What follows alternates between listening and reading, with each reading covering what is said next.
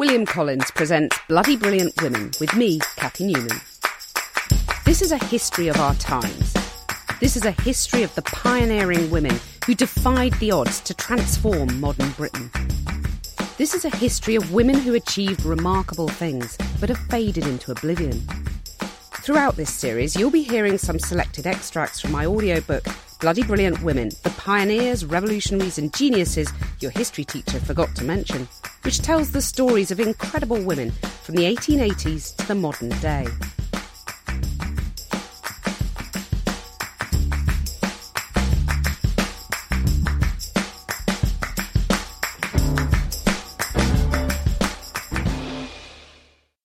This episode is dedicated to Beatrice Shilling, a truly phenomenal woman of the 20th century.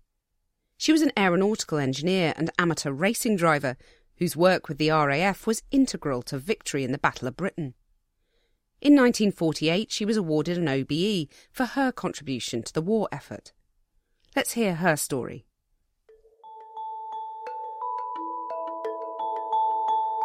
Part 1.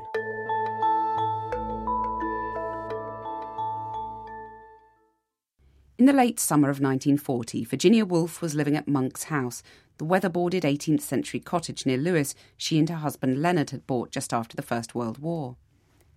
Usually it offered respite from the mayhem of wartime London. This time, though, Woolf's sleep was disrupted by planes flying overhead and by the soft crunch of anti-aircraft guns.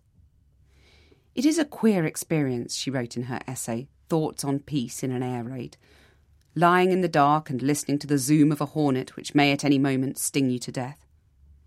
Yet it is a sound, far more than prayers and anthems, that should compel one to think about peace.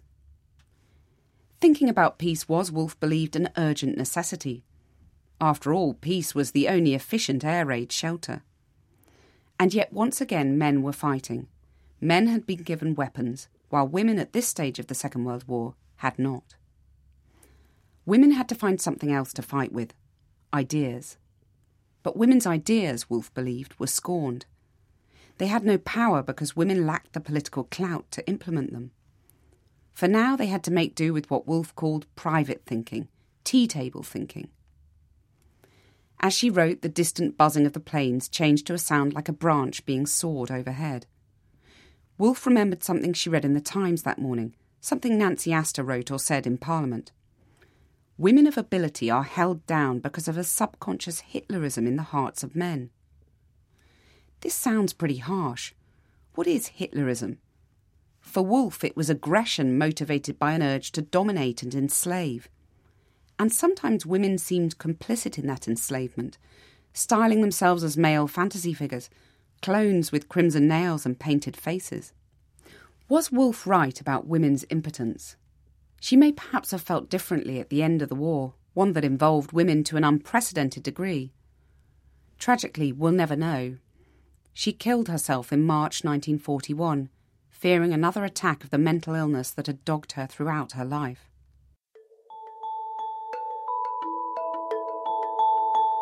Part 2.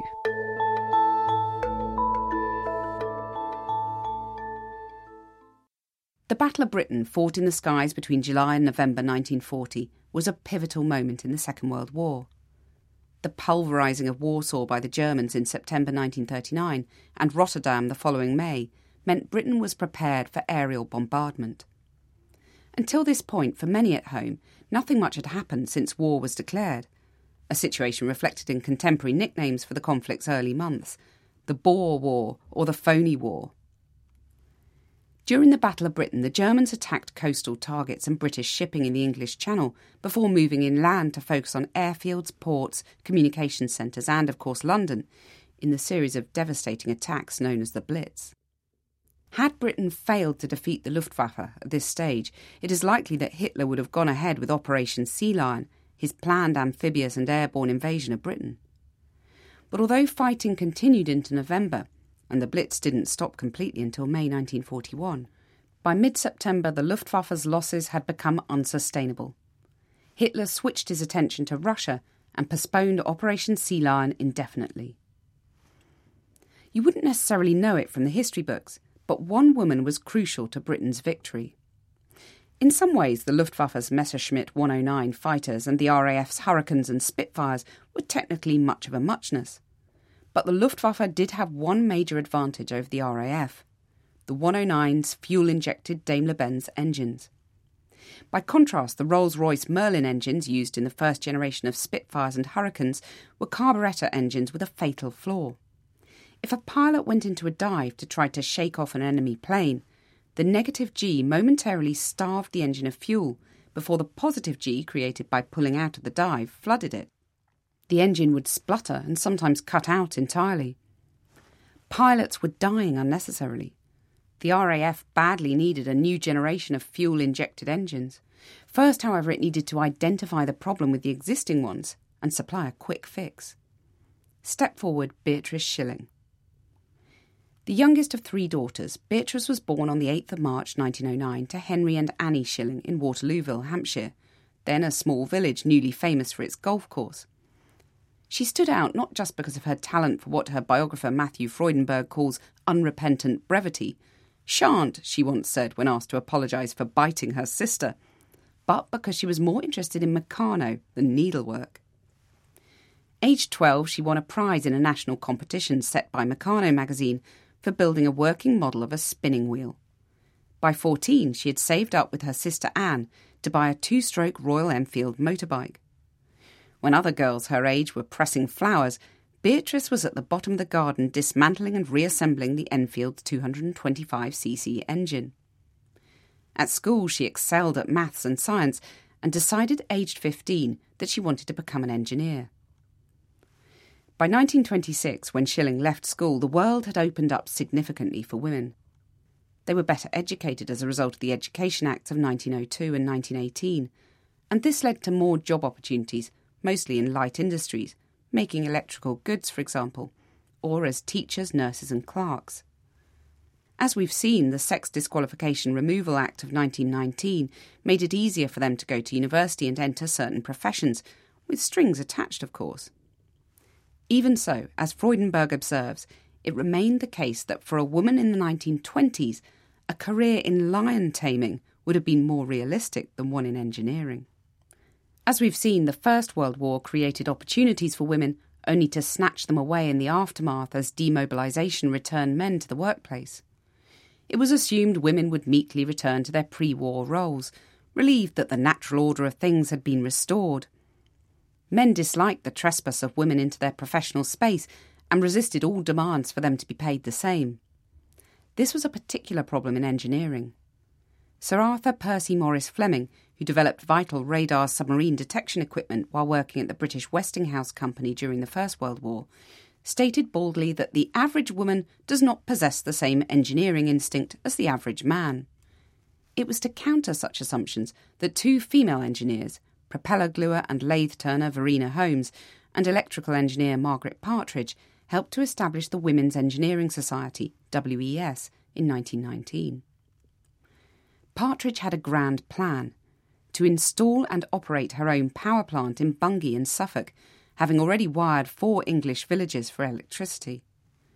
She wanted a female apprentice to train up, but had such trouble finding the right person that she resorted to sending a WES circular around girls' schools in the hope that a perceptive teacher might identify a suitable candidate.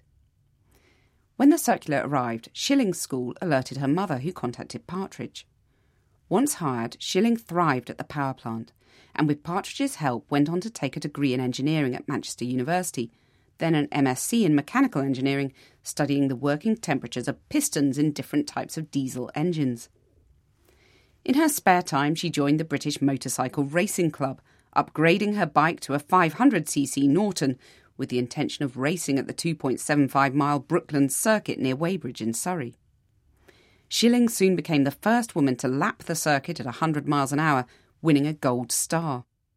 When she met and fell in love with another engineer and racing enthusiast, George Naylor, she agreed to marry him only after he had gained a gold star himself.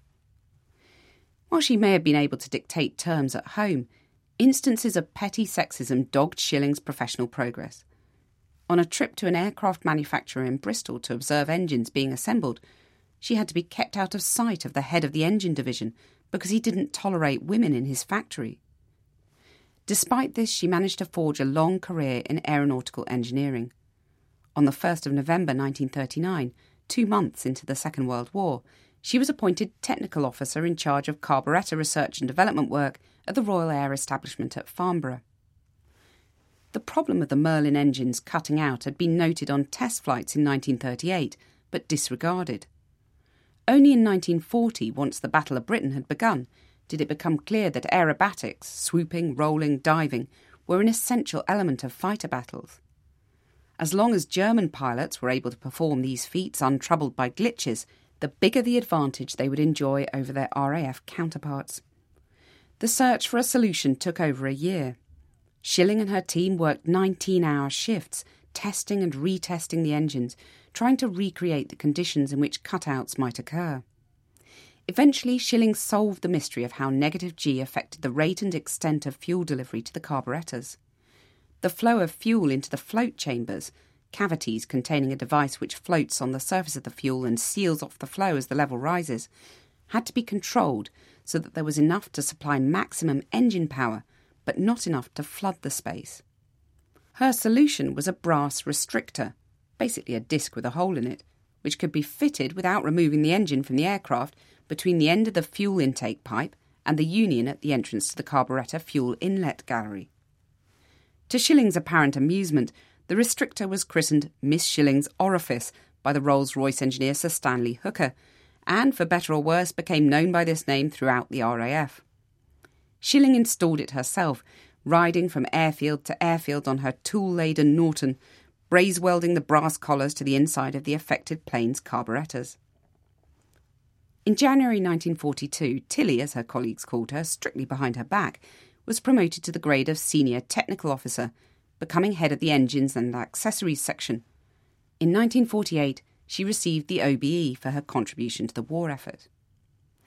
Engineering genius she possessed in abundance. Management skills, not so much.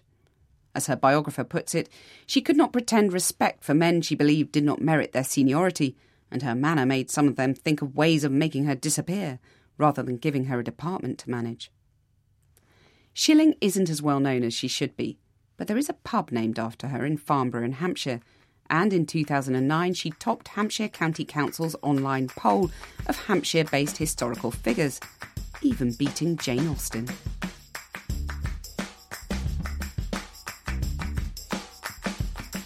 Thank you for listening to this episode of Bloody Brilliant Women with me, Cathy Newman.